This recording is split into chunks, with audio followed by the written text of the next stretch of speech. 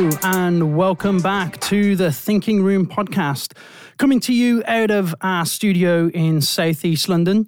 Just four guys sitting around a table, really.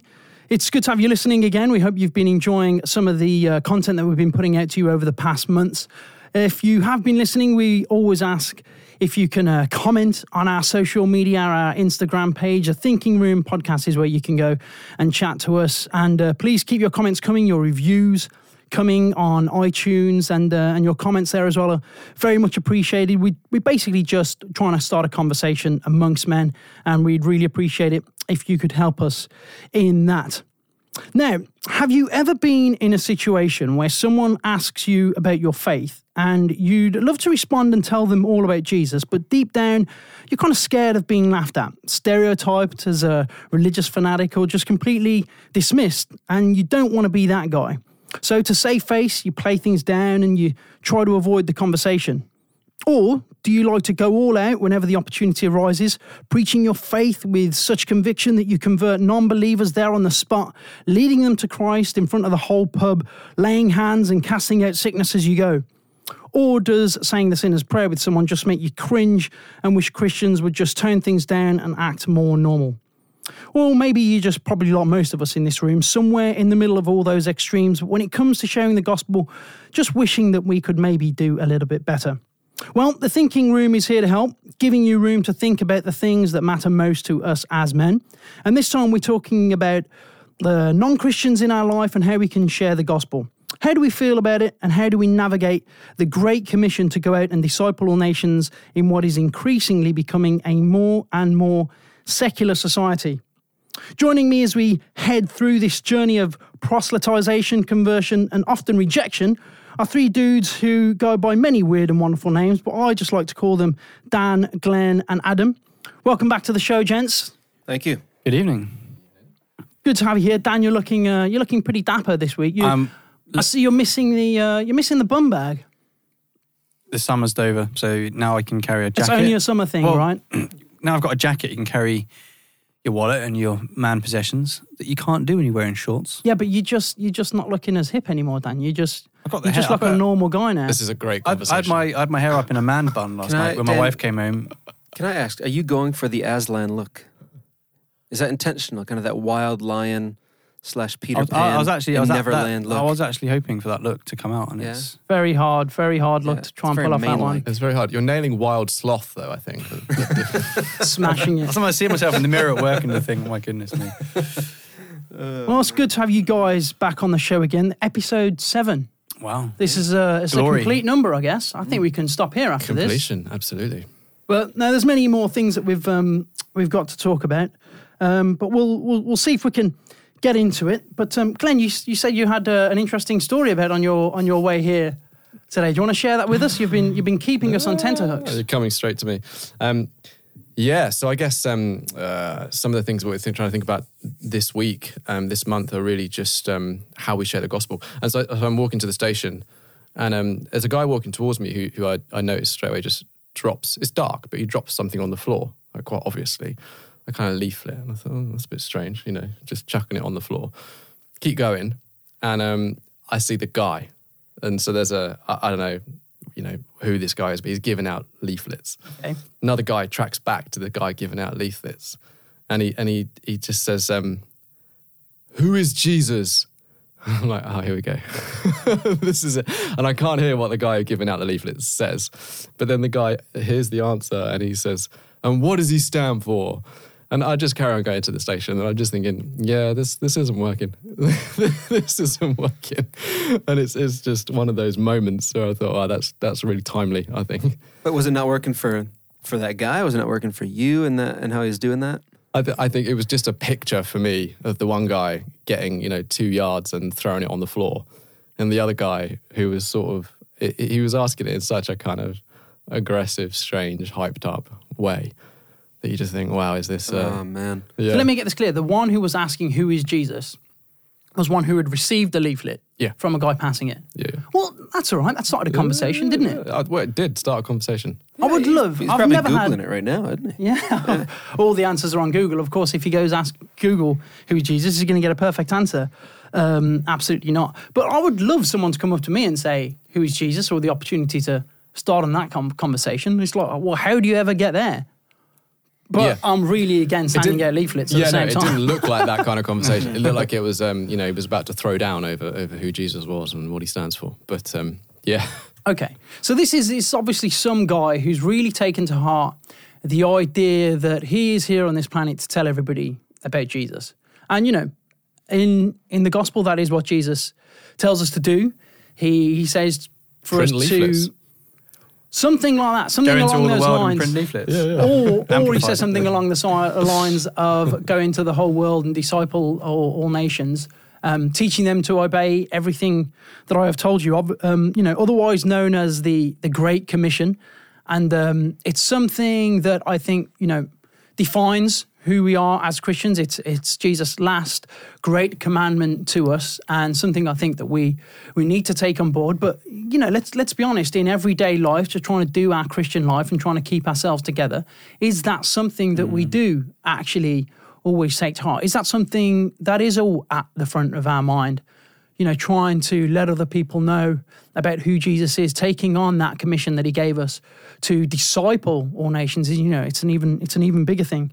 I don't know. There's many levels to that. Dan, let's start with you. How do you feel about that verse? How's that shaping your thinking and Yeah, I mean, I think your life? I think classically it's understood, isn't it, as go and tell people about Jesus, right? Yeah. That's how we, I think, classically understand it. Go and preach the gospel.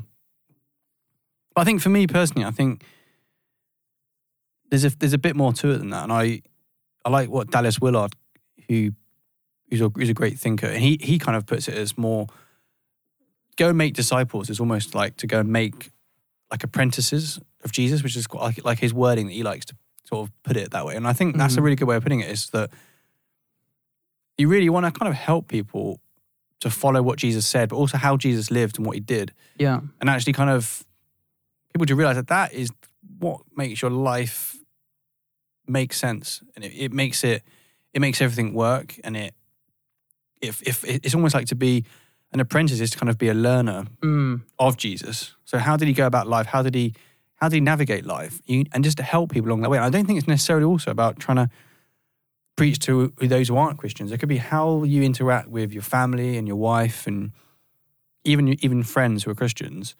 Still constantly challenging people to keep learning from Jesus and in how he lived, how he responded to difficulties. So if someone's going through like suffering, or someone's going, or someone who was a Christian, they're kind of going away, how you kind of help them back, how do you help them navigate through suffering? For me, it's helping someone to be a disciple, like to be a learner, not somebody who just throws everything out, So I think there's a bit more to it. And I think it encapsulates everything, still to kind of present the message, but also just help people to want to obey and to kind of, and I think you've got to start at that point, really. But it's a lot more holistic view you're taking of it there. I mean, this is good stuff. You're opening up another conversation here. Adam's loving it. He's making notes literally as we speak. You're that influential, Dan, that Adam can't just sit by and listen. He's like, wow, let me record this. I'm sure he's poring over some thoughts of his own, though, about to give us an opinion on kind of like a rebuttal on what Dan just said. No, I don't think it's as much of a rebuttal as it is just an affirming of that. I was back home this summer over in the States, and I was chatting with a good friend and just about his life, what he's looking to do. And I grew up with this guy. He's a Christian. He's a believer. He's been going to the same church that I grew up in his whole life.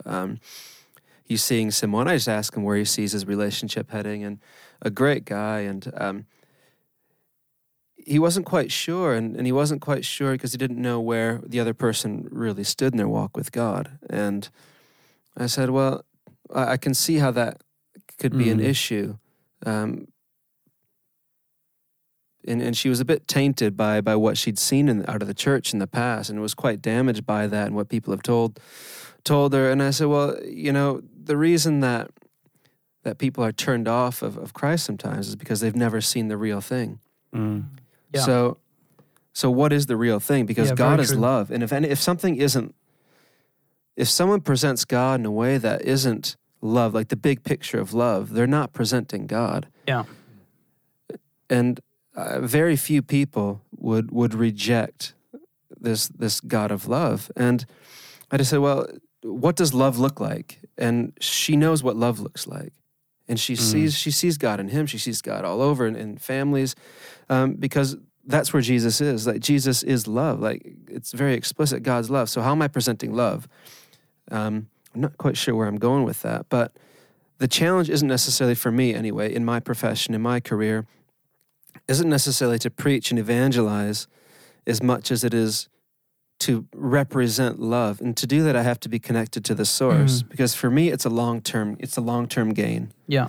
You know, I'm in a school. I'm not out there preaching. I'm doing my best to communicate love. And over the years, what I've seen is the fruit of that has actually influenced my boss, has influenced my colleagues, has brought life and light and success to my organization, because I'm pursuing this God of love and doing my best to whatever way I can to represent that. And to me, that's my evangelism. But to what end? But to what end is that? Because, you know, a lot of the time when we talk about sharing the gospel, and traditional Christians will talk about sharing the gospel with non-Christians and non-believers, it's all about this word that only Christians understand what it means. This word of being saved, you know. And when we're talking to people, if it doesn't end up with them being saved, then is there any real point? It's all about trying to get people saved, and that's kind of like the extreme end. But you know, you were talking about it in more holistic approach, Dan. You know, there's more to it than just heaven and hell. And I, for one, hate it when Christianity is reduced down to a heaven and hell scenario. I think there's so much more to Christ than that. Even if in the end that is what it boils down to, I would never try to lead with that. But, you know, I guess we have to ask the question, to what end are we trying? What are we trying to achieve when we're trying to share the gospel? What do you think Jesus really meant when he asked us to share the gospel? Is it just about saving souls, or is there something more to it than that? And what kind of approach should we have when we look at non-Christians? How should we view them? Should we view them as lost and unhappy? And, you know, well, not if they don't even know they're Jesus? Lost in the first place, right? Sometimes you've got to start at that place. And right? a lot of them are happier than Christians, so you know that rules that one out straight away. Yeah, can't someone needs to be saved when they're like, well, I'm not lost yet, you know. Yeah. You're the one who lives the boring, reclusive of life. Like, Yeah. why do I need to be saved from your life? Very true. I mean, that doesn't. But happen like, to me. even if you look at Jesus, he didn't really try to, like, you know, get people to, you know, evangelize in the way that we traditionally do in modern day church. Do you know what I mean? He's often just challenging people.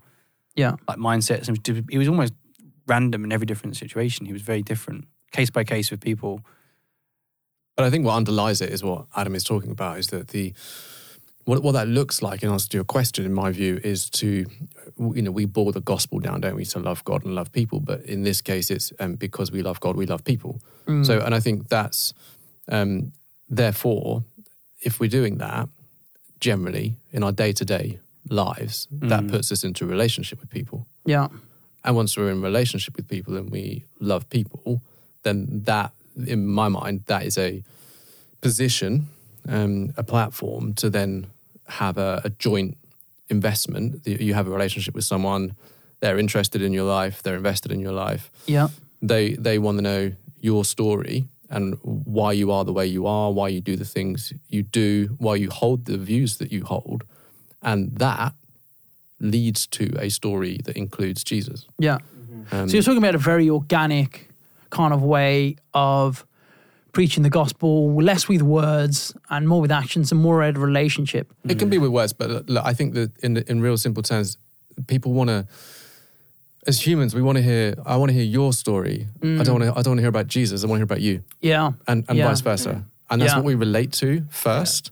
And when we dig in and we start to figure out, oh, actually, you keep telling me that you're, you know, very peaceful and free and not held back, and you know, I see these things that I think are desirable or I want in your life, and you're telling me the reason is because you have this faith and it's about Jesus, but you You didn't come to me and say, you must accept Jesus because you will be peaceful and faithful and kind and patient. Yeah, this is good. This is good. I mean, this is something I kind of want to get more into, because I feel like I'm learning myself all the time about this as well. And like specifically, like a specific example is with the close friends that we have that are non-Christians. So these are people who are part of our life. We value them. We hang out with them. We have a strong relationship with, but they're completely have no relationship with God, no understanding of Christianity whatsoever. And sometimes they're happy with that and they're fine with that. And it's kind of like, how do you view those people? Do you feel like you are burdened with having to somehow teach them about Jesus, somehow, find a way to get them into a relationship with God so that they can experience what you experience? Or are you just like, you know what, I'm just going to love them, I'm just going to be friends with them? I mean, do you try to share the gospel actively? Do you try to bring Jesus up in conversations and stuff like that? Or yeah, I mean, I think for me, I work in like a workplace where it's a different level, sort of different group of people than you would maybe get in other places. And I find a lot of the people that I engage with in a day-to-day basis who don't know Christ have very much they're almost forming their own worldviews all the time. Yeah. So for me, I feel like I've got to like clear the rubble. I can't just kind of talk to people about God's love, because there's so much of a worldview you've got to break down first of all. Yes, yeah. And they're all very well read. They're all really, listen to a lot of podcasts and audiobooks. And you've got to for me, I feel like, and I think it's different depending on the people that you do surround you, but I feel like I have to kind of just wade into that debate in an intelligible way and actually start to engage and start to almost break down mindsets. And so you need to engage in some of the current affairs, and some of the current topics of the day. Start to bring down a few walls. I mean, I was in my boss's office the other day, and he was reading Ecclesiastes to me. He's saying that he's into Buddhism and Stoicism, and then he's how did that get him onto Ecclesiastes if he's into Buddhism? Because he's reading loads of different stuff. No, he's reading a book on happiness by an atheist called Jonathan Haidt, who we heard about on a Sam Harris podcast. Yeah. And he was saying, this is amazing. This guy, he said to me, there's no such thing as right and wrong. These things are just made up. Scientifically, we're just atoms. There's no such thing. It's a very convenient idea, that, isn't it? Right and wrong, right? So this is like... Time to read C.S. Lewis. This is like and this is a conversation I have almost every other day with people. And they're like, this is all just made up. There is no such thing. You've got to define your own meaning. And they're reading this and they're reading that. And for me, it's like, I could sit there and say, well, from this and this, but Christianity is the only worldview that really offers any hope, the only worldview that makes any sense. Okay, so you just went straight there. You went straight in there. I went straight in there because he was like, there's no such thing, and I was like, no, I think Christianity is, and he said, I'm open-minded. So you can have like these conversations where you can kind of be like, actually, you can have a Christian challenging these like norms that are maybe popular, and actually starting to understand a lot of the debates, a lot of the discussions.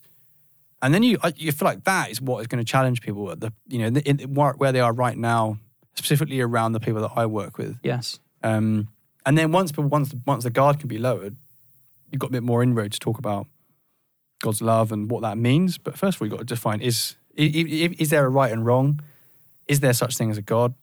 Are we just made up of atoms? And I feel like I have to start in those places. I mean, certainly people like Sam Harris, Jordan Peterson, Richard Dawkins, and all those kind of things, they are actually contributing to a debate which is getting people to think, which I think is a good thing, because it's better for people to be thinking about these things, because if they think about it enough, they are only going to come to the conclusion that Jesus is the best answer. And a lot of these people have read, the best solution. A lot of these guys have read Jordan Peterson, they're all clued up. They all understand, they're understanding the debates and stuff. I think things like this do create opportunities for great conversation. And I've had a few of those as well, which have come off the back of people exploring different ideas and stuff. And then we can talk about Jesus. But what about the guys that are not into that? They're not really thinking about life on that level. They just have a more simple approach to life, and they're just happy as they are.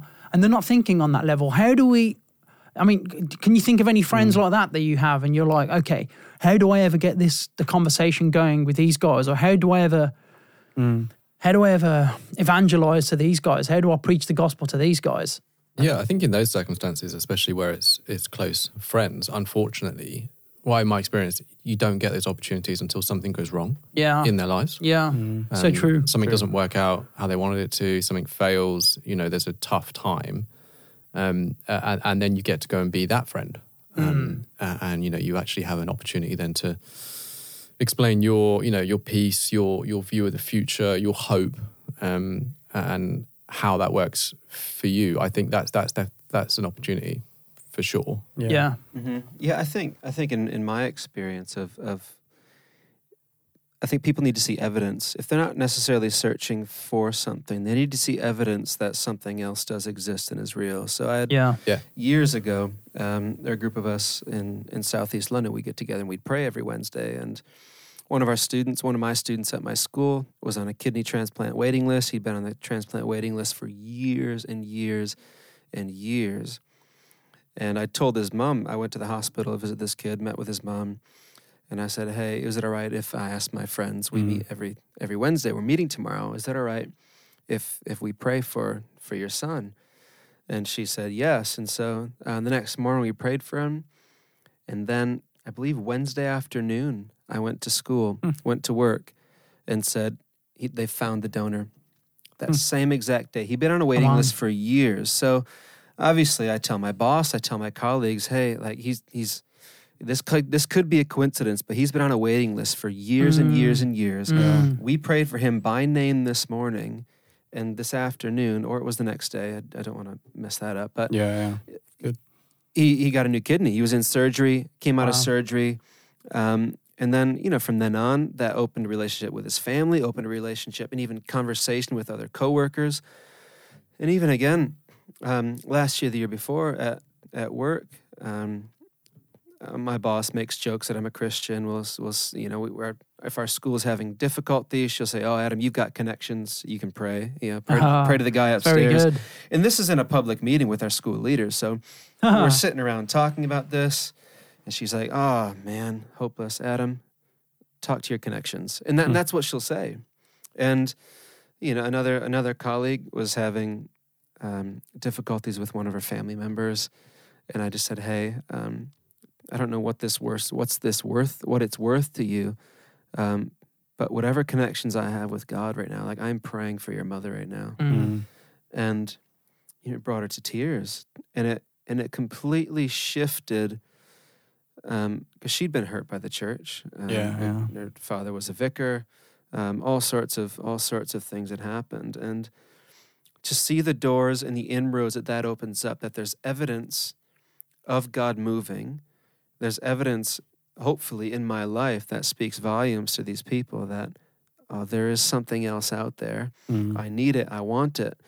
And again, a friend will often ask me, "Hey, do you sense something is weird here? Do you sense something's evil here, or if something's okay?" And spiritually, she'll ask these questions, and I'm like, "Well, I don't necessarily think anything. I'm not quite on that wavelength, but."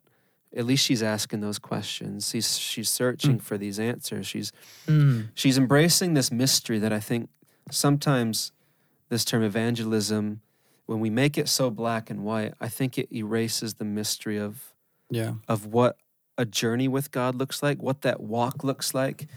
That road to Emmaus when the disciples are walking with Jesus. The journey of discovery, right? Right. And that's where I think sometimes the hands up, you're a Christian now, like, congratulations, you're saved, welcome to heaven. That very well could be true, but I think it's missing this deep mystery that's involved with with first Judaism, there's the Old Testament, which is loaded with mystery, and then the life of Christ, which is full of mystery. If you read about it, it's not black and white. He might get black and white with the Pharisees, but he's full of adventure. He's full of journey. It is about that journey and that walk and the exploration with God. And I'm more apt now to ask someone, so how's do you walk with God, rather than are you a Christian? Now I know that only because Christian has bad connotations, and I know we need to reclaim that word back. But it's often, are they walking with the Lord? Like, are they walking with God? Like, rather than are they a believer? Because that's quite a Christianese phrase. That is still quite a Christianese phrase. I'm not sure how many of my friends would understand what I would. No, I wouldn't say that. Say, are you walking with God? Okay. Do you I think with people maybe who don't understand the lingo, I think you're right. I wouldn't necessarily. But take I guess what you're trying to say is, for you, maybe it's more important, rather than trying to get them over a line, this like magical line where we say, okay, and at this point you're in death, now at this point you're in life, just, and maybe Christianity does work like that, but you're saying that it's more about trying to engage them in the journey, in the process of searching after God and getting to know God for themselves, and that journey of discovery, right? Yeah, for me, I think so. Or encouraging that journey of discovery. Yeah, and even when Jesus is on the cross and one of the guys looks at him, he just says, "Remember me, please, in paradise. Like, just please remember me." And Jesus is like, "Yep, all right, and I think that's it. Like that's it. Like it's." And I think what we forget sometimes, or it's easy to forget, is the seek and you'll find, knock and the door will be opened to you, not by someone else. Yeah, almost like sowing seeds, isn't it? Rather than trying to get someone over the line. You can't save someone. Yeah. You can nudge someone in the right direction. Yeah, you can shine a light. That's so true, because often, I don't know whether you guys have ever had a point in your life, or you go through points in your life where we can literally be burdened with people's salvation. I mean, especially, or when it comes to family members and stuff like that as well. Yeah. I mean, I still have friends who I feel like I carry that burden for some time, and I really carry their salvation close to my heart. But if I'm honest, it's not really helping me to minister to them any better, because sometimes I just feel like I'm a little bit too full on. I'm a little bit too enthusiastic with my desire for them to know Christ. And I try not to be too preachy. I try not to be too in their face. But at the same time, I feel like every day I'm learning a new truth that is game-changing, that is helping me so much in my life. And I feel like it's only natural that I would want to share that. And I feel like if you are seeking God and if you are pursuing God, you are going to be learning things about Him and about the world that are amazing, that are truly life-changing. And it's the most natural thing in the world to want to share that. But I think some of the mistake that I've made, and I don't know whether you guys have any examples of mistakes that you've made in trying to share the gospel, but I feel like sometimes one of the worst thing that biggest mistakes that I mistake, the worst thing I can do is kind of like taking that idea that I have the answer and trying to give people the answer. It's like, I found the answer to this truth. I found the answer to this, to all mankind. Every affliction of mankind can be answered by Christ. And sometimes you feel like you have a very clear answer to a specific situation. You try to sow that into someone's life, but they're not ready for that. They're, really they need more of what's in you than what you know. And I feel like that is a mistake I'm constantly trying to pull myself back from, and I'm learning more and more about as I grow older. Like you talked about, Glenn, just sharing where you're at, what you've got in your life, and what's going on in your life. Only problem I have is with that is sometimes I hate people talking all about themselves, and so I try to retreat from talking about myself. But then if I'm not talking about myself, then how do I actually share what God is doing in my life? So for me, it's trying to find that balance. I think people see more than they hear. Okay, yeah. Though, in terms of demonstration. So if one of us feels like we know the answer, it might be better that we don't just blurt the answer, but that actually we demonstrate sacrifice and selflessness by going to that person and just being there, and just being present, and we don't have to say, I've sacrificed time with my family tonight to be with you, but we can just do it. Yeah. And I think sometimes that's a demonstration that people see and understand, and they know that, actually, when I needed you, you were present. Yes. And then it helps them to dig into, well, I wonder why you would do that. You must be a great friend, but is it more than that? And I think those are the things that it's always like actions speak louder than words, right? Yeah, I'm definitely coming to that place. I mean, I've got quite a few friends who I've talked to death about God and about Christ, and it's been an open conversation. They've been interested in it as well, but nothing I've really said has ever made a difference. And I'm just like, you know what? With these guys, the most important thing I'm ever going to do is just stay loyal to them, no matter what happens in life. Is that I'm always going to be there for them, that I'm always going to be present when they need me. And if my words haven't worked yet, which they haven't, I don't know whether I'm phrasing my words in the wrong way or whether it's just, coming from the wrong angle. Yeah, you don't know that though. Have to have those actions consistent. And I'm just hoping and believing now that those actions are ultimately going to be the thing that makes a difference. Yeah. But your words may have have had some effect, and they may not be showing you that they have, but you don't know that, and that's where it's good to feel the weight of the burden, but not carry the burden, I think, and that's where we do, say to God, well, I can only do what I can do. God, you got to do the rest. It's a really simple, it's the sinner's prayer, isn't it? But it's very simple giving up of the issue, so you understand the weight of it, but that you're not actually tasked with carrying the burden, in my view. Yeah, and then there's that long-term view as well, even in I think Corinthians, where Paul writes, Paul watered the seed. Yeah, exactly. Or Paul planted the seed, Apollos watered the seed, but it's God who makes it grow. Yeah. So I think sometimes it is taking that long-term view and trusting God that, you're doing what you can to communicate the heart of God to these guys. Totally. It's John the Baptist. John makes the way. He ushers it in and prepares it for Jesus and never sees it. Gets his head cut off. Yeah. He's in prison and he has to send his disciples to Jesus to ask if he is the Messiah. Because he doesn't get to see it, but he prepared the way. Yeah, so true. So true. So I think we've really covered really well some of the kind of things that we do personally and the kind of things that we take responsibility for. But I also want to discuss just kind of Christianity in the wider sphere and just Christians in general in the community or in contemporary community or the way the world sees us. Do you think Christianity at the moment is doing a good job of sharing the gospel to the world? I think sometimes it can feel quite detached from like general sort of secular thinking. And I think Adam touched on it a little bit. I think us as Christians and us as the church together, I think we have to do a better job at being people that like shine as wonder, that actually, can appreciate music and can appreciate nature and like that kind of like awe-inspiring wonder where people want to be like in a street. You want to be that person that's the life of the street. People can come and talk to you and then come into your house and they can eat with you. I think sometimes as Christians we can be so good at just pushing stuff but staying in our own box. And I think sometimes the best way is just to be like the most alive person that there is. And often I find sometimes the non-Christians can have their own hobbies and their passions, and Christians almost like falling asleep, at the wheel. And I think that wonder, that mystery, Jesus was at the wedding. He started off, the wedding of Cana at the center of the party.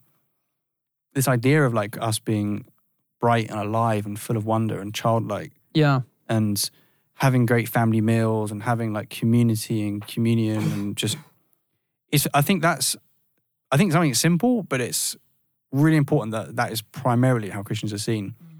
They can engage academically, intellectually, sound, full of life, full of love, full of laughter, family. They're not the ones that can have great beliefs, but people struggle to kind of get to know them. And, I think that's pretty where we should start first. Okay. Not just the socks and sandals crowd anymore. Yeah. Yeah, because there are certain prejudices that we have to kind of like get past, isn't there? I mean, how do you guys feel when you speak to a complete stranger, for instance, and you tell them you're a Christian? Do you feel like there is an immediate perception that people have of you? Or do you feel like you have to fight against that? Is there, or do you feel like it's generally becoming a more positive response these days? I think experience that comes to mind for me is there's someone who has a very clear view on anything self-help related, and she lumps religion, organized religion, in with that. Okay, and so she sees it as a complete crutch, as something that's just to make people feel happy about themselves, waste their money, and in effort to try to feel better about their miserable lives. And that's how she sees it. And I say, well, I'm sorry that you feel that way and you see it that way, and I can understand from your experiences why that's true for you. I can completely see that. But for me, it's my idea of faith and of who God is that He's the most perfect form of love.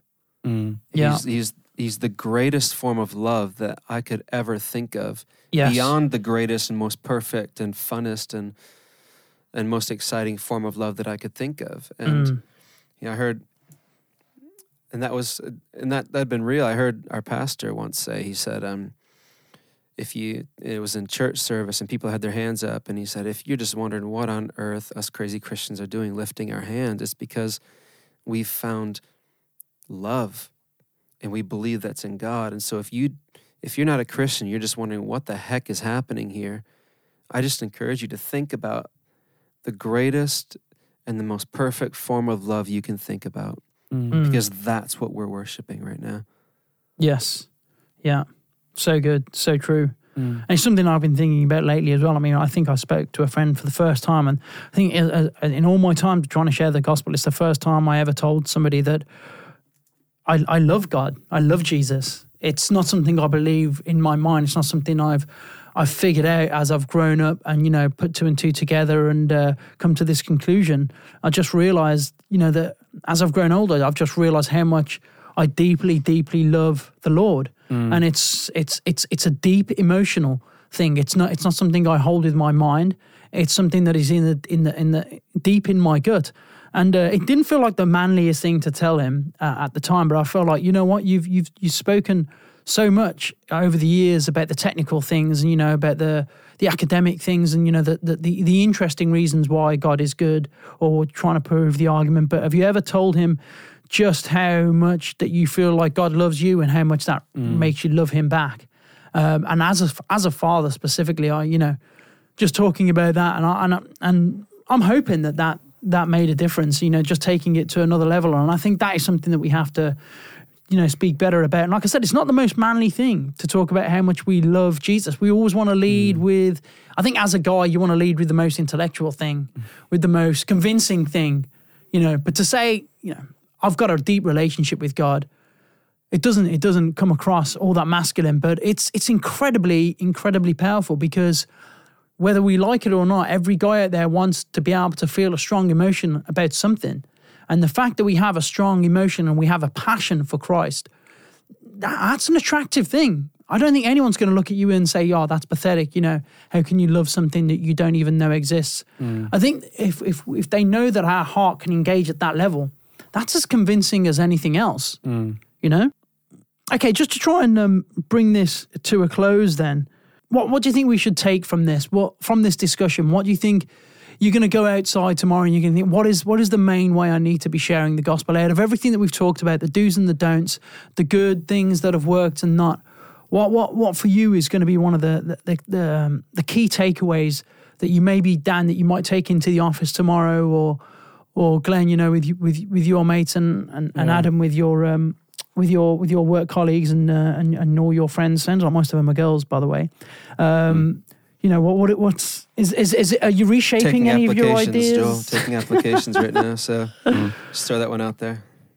Has this helped you to reshape any of your ideas, or do you think you? Yeah, I think it's good. I think it's good chat tonight. I think it's a good reminder just to cultivate that heart again, to be connected to God, so that, like what Glenn was saying, you do more by how you live than what you talk about. And there's nothing better than just being full of love and freedom and capacity to happy to go last and be last in line. Yeah. And to be confident in that. And I think that's those radical moves are really what shout loudest. And I think living in that freedom, I think that's probably my takeaway. Yeah, very good. I think for me, what this conversation has helped, I think just give different ideas and really to bring it back to, our job is to communicate that there is a God who loves. Yeah. And I think for me, that we know and we have to know and have to believe that God loves everybody that we come across. So how are they going to know that? Through our interaction? Whether it's me saying, hey, like, God loves you, or me maybe asking God, what are you saying about this person right now? How can I encourage them in what they're working on, what they're doing, what's happening in their career, whatever it might be. For me, I think what it's helped to do is to really hone that back in. God loves everybody. How can I communicate that to that person Yeah. specifically in that time. Yeah. Which I can think can be a very tricky thing to do, and it's hard to find the right balance in that sometimes and come across genuine and authentic without making people feel uncomfortable. But I think you've all kind of like mentioned it here, and I think it's made me think again. You know, one of the most effective ways that we can minister to people or evangelize, wherever you want to call it, is to let them know, I think, that we're praying for them. Because I don't think anybody ever gets offended at saying that you're praying for them. It's the most inoffensive thing that you can do. There's just no offense that can be taken. What do you mean you're going to talk to someone about me who I don't believe exists? Which is like, well, if you don't believe exists, then there's absolutely no harm that can be done. No one ever says that. And pretty much all the time when you say you're praying for someone, they always respond, thank you. Because even if they don't believe in the prayer of prayer, you're still telling them you're giving emotional effort towards their well-being. You're willing to plead on their behalf to what you believe, to the Father that we believe in. And I think people always respond to that. And I think, it opens the door, doesn't it? And it creates a place for God to work, and you put things in his hands and you kind of like release yourself from that burden as well. I don't remember who said it, but one time person who said he was going to pray for someone, he says, it's up to God now, it's his rep, not mine. And I'm like, well, that's good, because you're kind of like releasing the burden of it. You're just praying for it and letting God do what he does. Glenn, do you want to I think have the last word? Oh wow. So I think all I was thinking, we haven't talked about this specifically, but I think the takeaway for me is probably to guard against over familiarity. We go to the same work. Well, I go to the same workplace, every day. The family doesn't change. Friends at this point in our lives don't change a lot, and it's easy to become over familiar and therefore complacent. Yeah. And I think what Adam's talking about around God's love, his love doesn't diminish with these people just because we know them better and we've known them longer. Yeah. So that I think that's the personal challenge that I'm taking away, that I need to remember that when I go back into these circumstances, that they're not circumstances, they're people. Yeah. They're actual people that God cares about. And the challenge for me is not to miss that in over familiarity and contempt. Very good. Excellent stuff, guys. Many things to think about and to take into the weeks and months ahead. But no Thinking Room podcast is ever complete without some literary inspiration.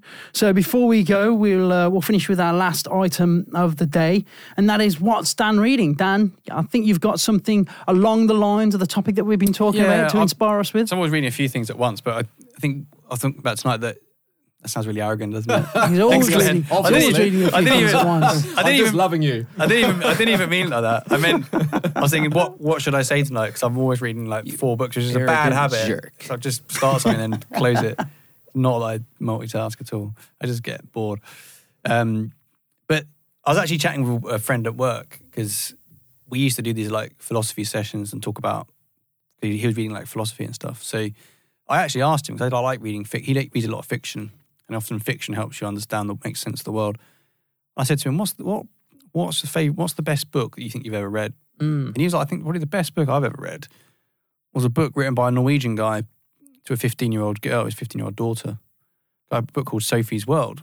Mm-hmm. And it's basically like kind of book that aimed for sort of teenage girls to read. So I thought I'd buy that and read it.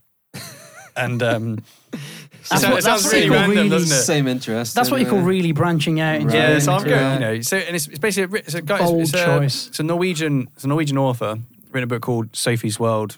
It's in English, I assume. Though. No, You didn't go that far. originally in Norwegian, but Can you pronounce his name?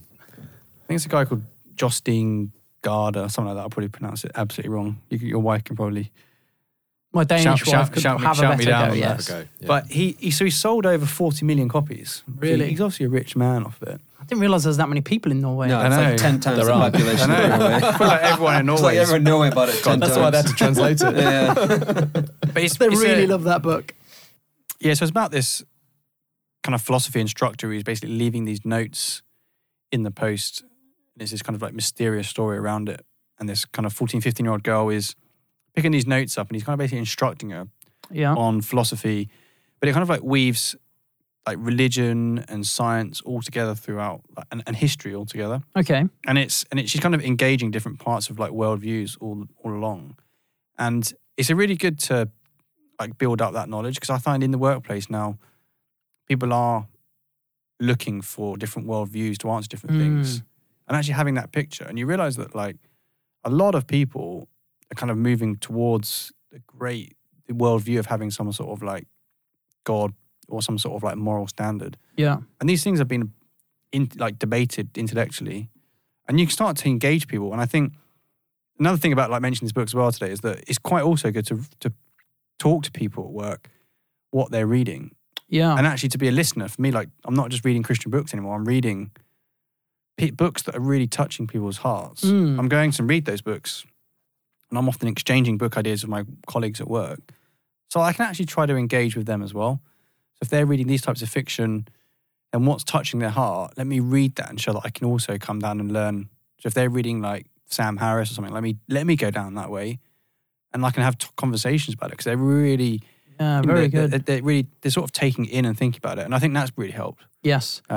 And it is a theme that we've mentioned before in the thinking room, the ability to understand where people are coming from, to kind of like understand the world in which we live, to understand some of the ideas of secular society and how they frame people's thoughts, so that we can better understand them, and then, better understand how to share Jesus with them. And that is a theme that we are going to be coming back to again and again. Maybe in a few episodes' time, we may even get more specific on that. So stay tuned for what we bring you there. But that's it for this month. We hope you've enjoyed listening. Thank you guys for being part of the show again, and for giving us your thoughts. And thanks for listening at home. Thanks for being a part of the conversation. And we ask you again to share with your friends on Instagram and social media and other things you got going on, iTunes and reviews and all that kind of things.